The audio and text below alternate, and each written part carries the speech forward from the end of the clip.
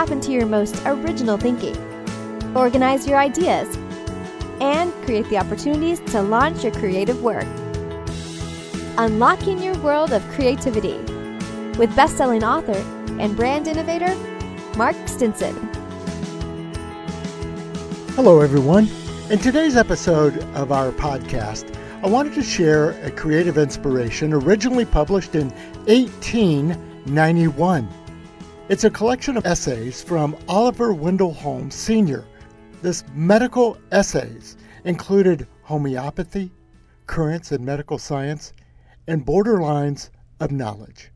It was originally published by the Boston Society for the Diffusion of Useful Knowledge between 1842 and 1882, and then finally published as a collection of essays in 1891.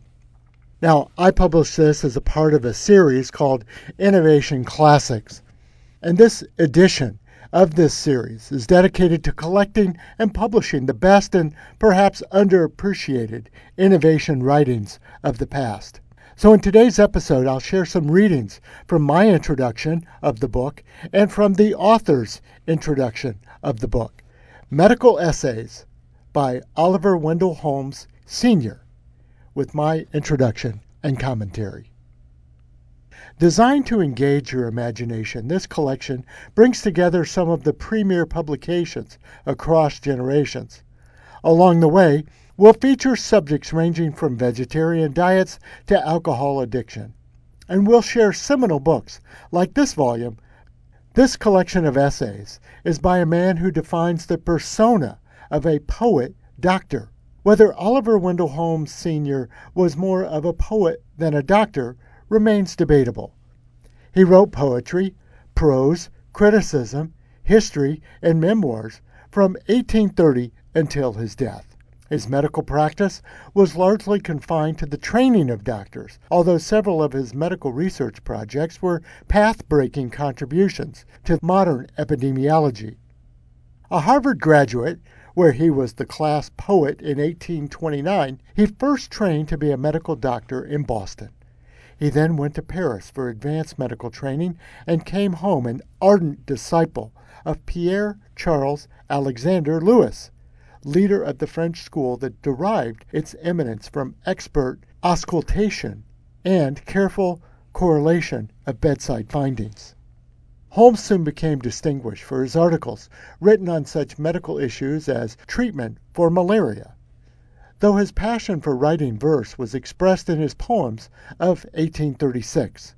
2 years later, Dartmouth College appointed him professor of anatomy, but he moved to Harvard to teach and rose to the position of dean at the Harvard Medical School.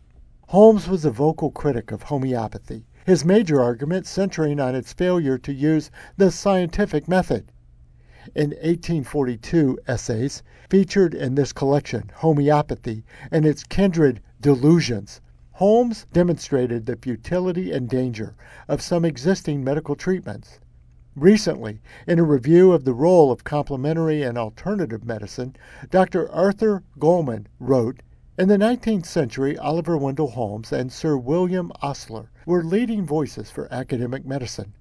Holmes, dean of Harvard Medical School and an outspoken critic of homeopathic medicine, argued eloquently against the use of ineffective treatments. It always does very great harm to the community," he said, "to encourage ignorance, error, and deception in a profession which deals with the life and health of our fellow creatures." Holmes also expressed skepticism about the effectiveness of most drugs of his day, declaring, "If the whole materia medica, as now used, could be sunk to the bottom of the sea, it would be all the better for mankind, the worse for the fishes." He recommended quinine for malaria, mercury for syphilis, digitalis for heart disease, colchicine for gout, iodine for goiter, and ipecac for dysentery. Osler added opium and iron to his short list of effective therapeutic agents and publicly criticized the irrational practice of polypharmacy, which he described as the use of a large number of drugs of the action of which is we know little, yet we put them into bodies the action of which we know less. This conflict between the scientific method and the physician's personal judgment persists even in modern medicine today. In a recent article published in the Journal of Health, Politics, and Law, Cynthia Merlo of the University of Texas Health Science Center and Kathleen Lohr of the University of North Carolina School of Public Health wrote, "When judging the benefits and harms of healthcare and predicting patient prognosis, clinicians, researchers, and others must consider many types of evidence. Medical research evidence is part of the required knowledge base, and practitioners of evidence-based medicine must attempt to integrate the best available clinical evidence from systematic research with health professionals' expertise and patients' rights to be informed about diagnostic and therapeutic options available to them. Judging what constitutes sound evidence can be difficult because of, among other things, the sheer quantity, diversity, and complexity of medical evidence available today. The various scientific methods that have been advanced for assembling, evaluating, and interpreting such information, and the guides for applying medical research evidence to individual patients' situations. Interpreting and judging medical research involves subjective, not solely explicit, processes. These developments in evidence-based medicine are an aid, but not a panacea, for definitively establishing benefits and harms of medical care, and the contributions that medical research evidence can make in any clinical or legal situation must be understood in the context in which judgment and values, understanding of probability, and the tolerance for uncertainty all play a role. Another Oliver Wendell Holmes writings elicited an uproar of criticism. In 1843, the contagiousness of puerperal fever suggested that physicians themselves could be carriers of disease. Though it largely escaped notice when published as an article in a Boston medical journal, it commanded a great deal of attention when it reappeared as a book several years later, on the occasion of an attack on Holmes by two famous professors of obstetrics who denied his theory of contagion. Republished with a new and powerfully written introduction, it became a center of controversy on both sides of the Atlantic. Holmes stood his ground against critics, and the essay had a major impact. By the 1860s, Holmes would remark that the professor at the breakfast table, both American and British physicians, had come to understand that a physician or midwife who assisted at puerperal fever case must cease obstetric practice until the threat of contagion was past. In New England, where Holmes's arguments had their earliest and most pronounced influence, the death rate from this fever dropped dramatically. A man of contrast and contradictions, Holmes lived his life between the poetic and the realistic. He is a bundle of contradictions, an old-fashioned modern, a primitive scientist, a Protestant sympathetic to Roman Catholicism, a gossipy man. In short, he was the poet doctor of 19th century America. He is largely and somewhat inaccurately remembered today as a consummate aristocrat who opposed women's rights and often believed blacks to be physiologically inferior. He also supported the admission of women to Harvard Medical School and believed that African Americans were victims of history. This celebrated poet doctor published many essays and journal articles on travel, epidemiology, psychiatry, psychology, and literature, and hundreds of short stories, both humorous and critical. Along with his good friend James Russell Lowell, he was one of the founding editors of the journal Atlantic Monthly in 1857. Holmes married Amelia Lee Jackson, the daughter of Supreme Court Justice Charles Jackson, and together they would have 3 children.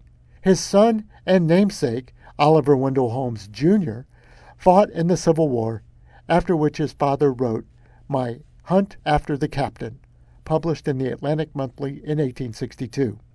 Accusing his father of being a dilettante and using his ordeal for literary gain, their relationship suffered much animosity.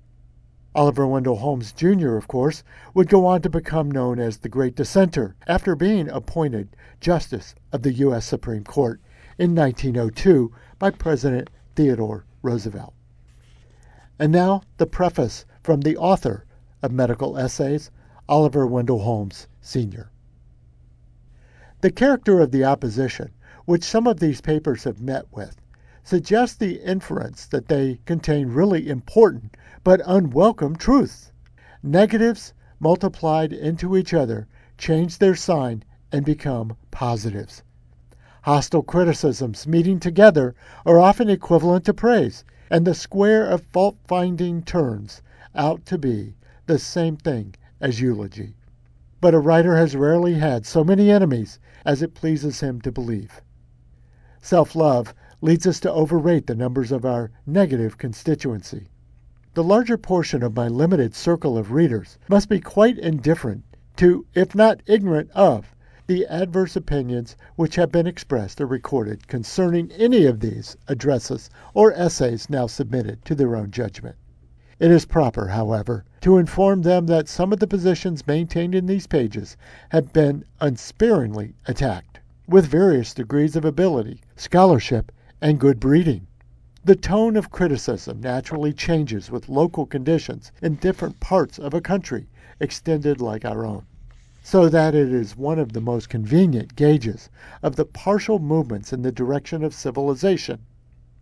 It is satisfactory to add that the views assailed have been so unflinchingly defended by unsought champions, among the ablest of whom is the pleasant to mention, at this moment of political alienation, the editor of the Charleston Medical Journal.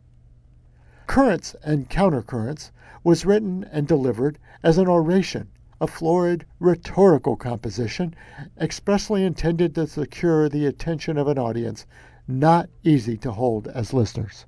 It succeeded in doing this, and also in being curiously misunderstood and misrepresented as if it had been a political harangue. This gave it more local notoriety than it might otherwise have attained, so that, as I learned, one ingenious person made use of its title in an advertisement to a production of his own.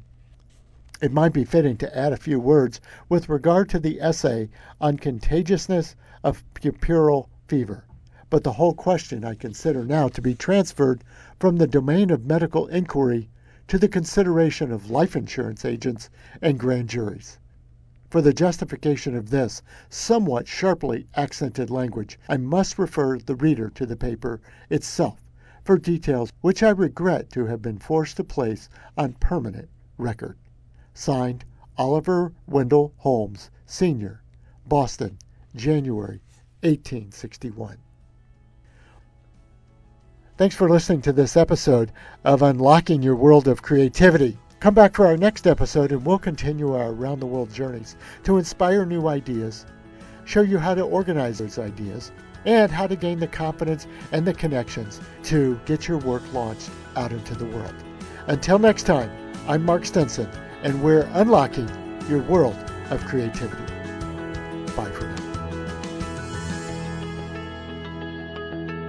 Unlocking Your World of Creativity with best-selling author and brand innovator Mark Stinson. This program was produced by BSB Media, creators of IntelliKey Leadership Stories, Unlocking Your World of Creativity, and thepeaceroom.love.